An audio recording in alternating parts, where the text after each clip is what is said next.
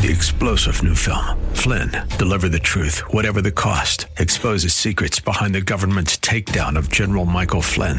Flynn knew what the intel world had been up to. He ordered the first audit of the use of contractors. This set off alarm bells. He told the truth. He was the most dangerous person for Donald Trump to hire. They had to get rid of Flynn. Flynn, deliver the truth, whatever the cost. Available now. Watch it today. Go to salemnow.com. salemnow.com. What he desires to establish in each and every one of us is that we would reach out to those who have despitefully used us.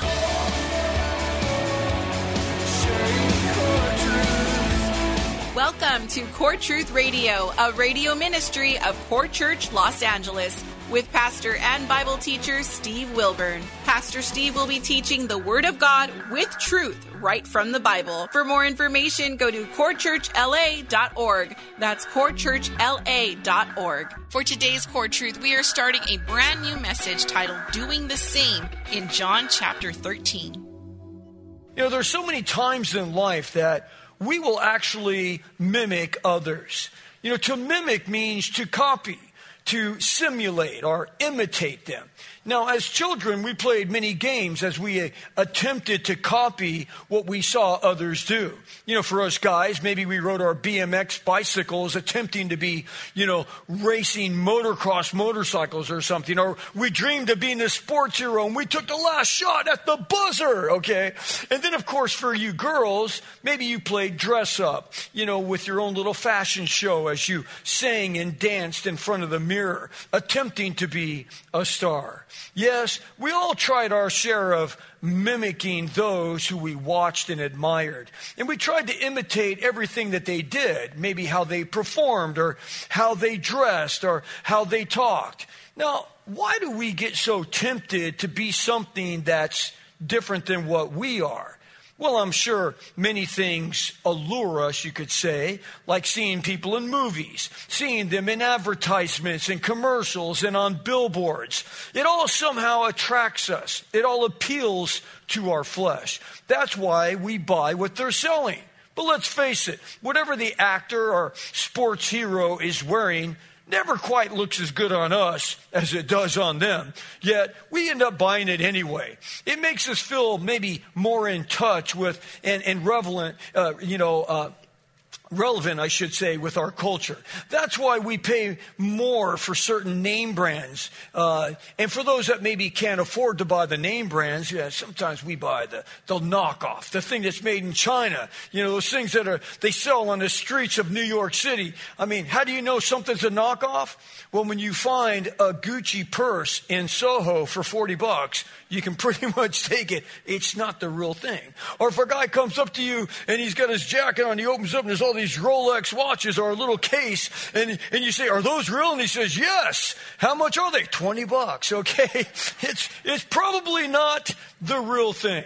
Well, I think we've all made our attempts in one way or another to keep up with either fashion or trends in some way. We've all mimicked or followed some new fad at a certain point. But guess what?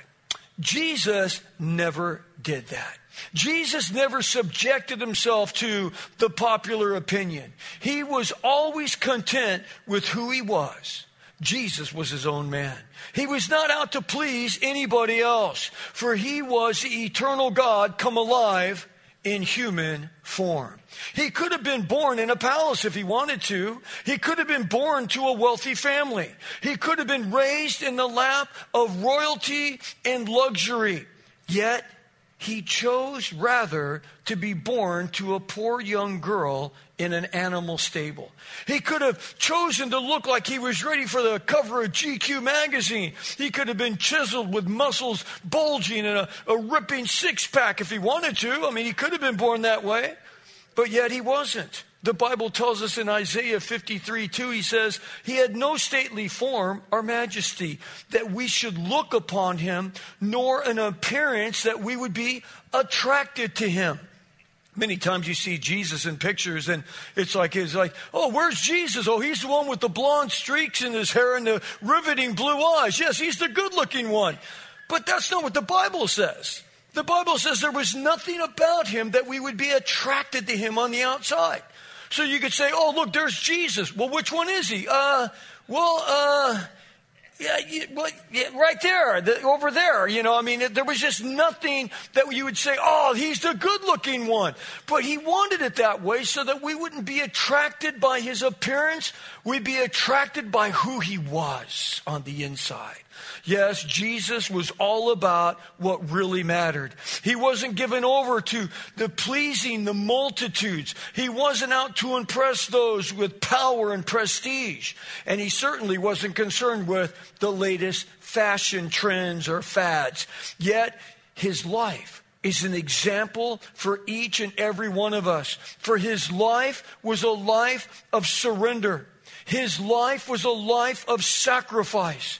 His life was a life of always putting others in front of himself. It was a life of servanthood.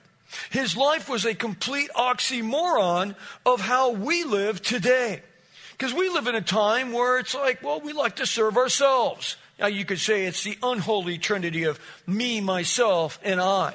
As we consume ourselves with how we look, what we do, and all the pleasure that surrounds us. Yet, as many seek to find themselves and escape from the continual presence of boredom, we seem to get farther and farther away from the peace, the quietness of rest that God originally planned for us. Understand, Jesus totally threw a monkey wrench into our methods when he said this in Mark 9:35. He says, if anyone wants to be first, he shall be last of all and a servant of all. What?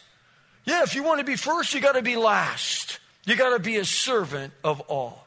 I wonder if there is any Christians here today that are willing to do the same. Well, as we continue in our study through the Gospel of John, as we look here at chapter 13, as you remember from our last study, it was the moment of truth because Jesus had foretold his death. He said that the Son of Man must be lifted up. That was indicating the fact that he would literally be lifted up on a cross and crucified in front of people. He said to those who had rejected him, he says that they would be judged in the last day. Yes, man is doomed by our own sin. That's why it's so important for us. We need a Savior. We are desperately in need to have our sins forgiven. Why is that? Because Jesus said that we will all stand in judgment one day. In fact, in Luke 12:2, he said, there is nothing covered up that will not be revealed and hidden that will not be known in that day. He says, whatever you have said in the dark, it'll be heard in the light. What you have whispered in inner rooms will be proclaimed on the housetops of heaven one day. And if that doesn't send chills down your spine, what will? I mean, think about what nobody else knows about you. What was done in secret and in the dark. God says, no, it's all going to be revealed in heaven. Oh, my goodness. That will send chills down your spine. Yes, we will all be judged for what we've done and how we've lived. Yet for the true Christian, we will not be judged for our sins. And why is that? Because Jesus died a horrible death for us on the cross. And he bore our sin on his body so that we don't have to pay the penalty for our sin. Well, today, as we study John chapter 13, Jesus is just hours away from being captured, beaten, and brought before the high priest. They're going to hold Jesus in an illegal trial in the middle of the night. This, of course, was a mockery of the justice system of the day. Then they will take Jesus and they'll present him before Pontius Pilate, the governor from Rome, to be crucified. So here we have Jesus. He's spending the last night with his own hand-picked 12 disciples to celebrate the Passover celebration. But yet the disciples, they don't get any of this. They don't understand that this is going to be their last Passover with Jesus. They don't get that. They were in a place we call the upper room when they were having this. Now, with that as a backdrop, we will consider 3 points in light of our title, Doing the Same. Number one, Jesus loved to the end. He loved his disciples all the way to the end. Number two, Jesus served to the end. we're going to see him serving his disciples all the way to the end. And number 3, Jesus taught to the end. He was always ready to teach another lesson. So let's look at our first point. Jesus loved to the end. As we read together, starting in John chapter 13, we'll pick up, of course, in verse 1. It says, "Now before the feast of the Passover, Jesus, knowing that his hour had come, that he should depart out of this world to the Father, having loved his own who were in the world, he loved them to the end. And during supper, the devil, having already put into the heart of Judas Iscariot, the son of Simon, to betray him, Jesus, knowing that the Father had given all things into his hands and that he had come forth from God and was going back to God, he got up from the supper, laid aside his garments, and taking a towel, he girded himself about." Well, we'll stop there for just a moment. Now notice there are 3 huge declarations in verse 1 alone. Number 1, Jesus' hour had come to depart. You know, so many times he was always saying, it's not my hour yet, it's not my time yet, but his time is now. It's going to all go down in just the matter of a few hours. So he says, yes, it's his time now to depart. Number 2, in verse 1, he says Jesus loved his own. And number 3, it says he loved them to the end. Yes, all the way back to the Garden of Eden, just after Adam and Eve had eaten of the forbidden fruit, the Lord God proclaimed to the world that one would be born from the seed of a woman and he would crush the devil. That means that he's talking to the serpent and he says, oh, you think you're pretty good by sneaking up on the woman and deceiving the woman to eat of the forbidden fruit. But let me tell you something, Satan. The one will come that will crush your head. He will come from the seed of the woman. He will come and be born of a woman and he will crush you one day. Yes, man would not be eternally separated from God forever. Why? Because God had a plan all the way back in Genesis chapter 3, verse 15, that he would pay the ultimate price for his prized possession. What's God's prized possession again? Is it one of the 100 billion galaxies out there, or 100 billion stars in each one of those galaxies? Is it the ring around Saturn that he created? No, it is you and me. We are his prized possession. Yes, the creator of all things would die for the sin of all humanity. He would pay the ultimate cost, the cost of his own life. Jesus' time must have gone by so quickly. Maybe it seemed not that long ago that he was born in a manger. His first moments of life as a human being next to an oxen feeding in this barn. Yet now his life is behind him and the cross is in front of him. Jesus' hour has come with those who rejected him, ready to bind him and crucify him. But yet, at this moment, he sits with the men who devoted themselves to fully follow him. To those who gave up their careers along with everything they owed. Yes, without question, Jesus loved them to the end. What a word of encouragement that is to each and every one of us. Jesus is going to love you. He's going to love me all the way to the end. So regardless of, us, regardless of our continual failing and falling, he will love us to the end.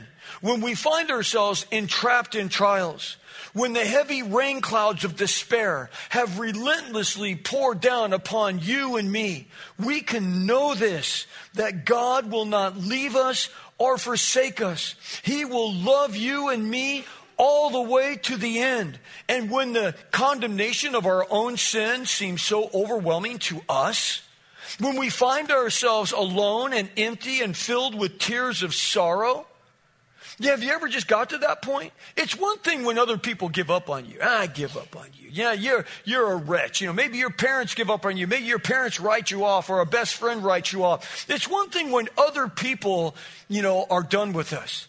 But what happens when you're done with yourself? What happens when you look in the mirror and say, I don't like you anymore. I don't like what you've become. You're a failure. You keep falling to the same thing. You're a mess. What happens when you say that? Well, the Bible tells us in 1 John, it says, even when our own heart condemns us, God is greater than our hearts. God is greater than you inside of you. He is greater than when you have given up on yourself. He says, I'm going to love you to the end, even though you give up on your own self. That's why we're told in Psalm 30, verse 5, he says, his anger is but for a moment. His favor is for a lifetime. Weeping may last for the night, but a shout of joy comes in the morning. A shout of joy. It's like no matter how much you failed, God says, I hate your sin. I can't stand your sin. Your sin is an abomination to me. But I love you, and I'm going to put out a shout of joy in the morning because I'm still with you. No matter what you've done, I'm still with you. And nothing can separate us from his great love. I love Romans chapter 8. It's one of the greatest chapters in all of the Bible. I mean, you could make a claim that this is maybe one of the greatest chapters. But I love the way it starts. It starts out, there's no condemnation for those that are in Christ Jesus.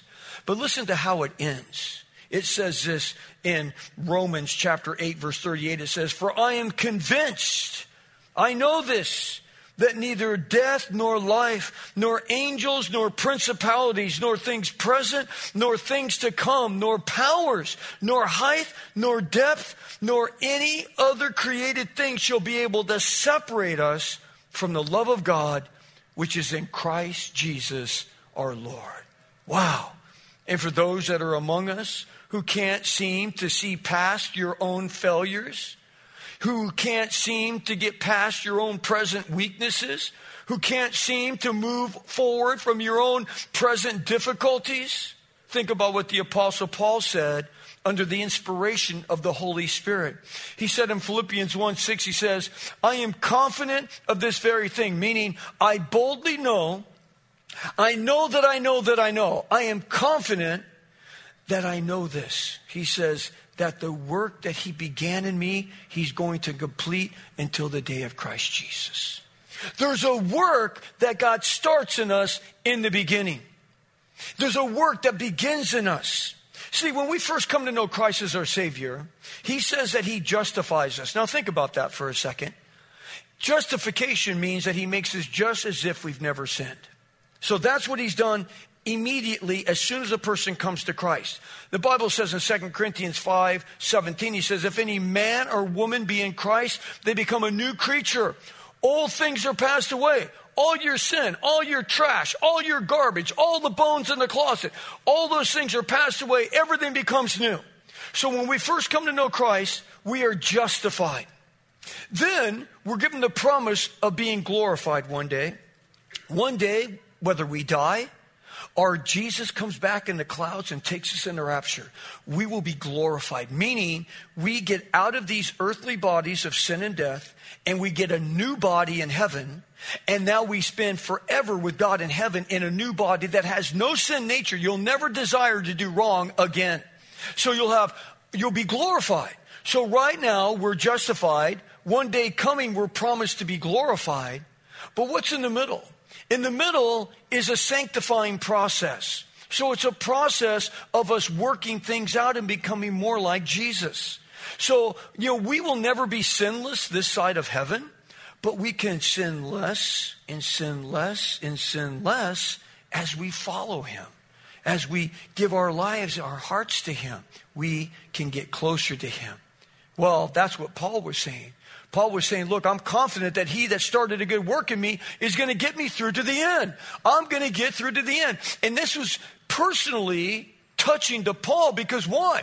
Before he became the famous Apostle Paul in writing half of the New Testament, he was who? He was Saul of Tarsus, who was personally responsible for trying to crush the new Christian movement.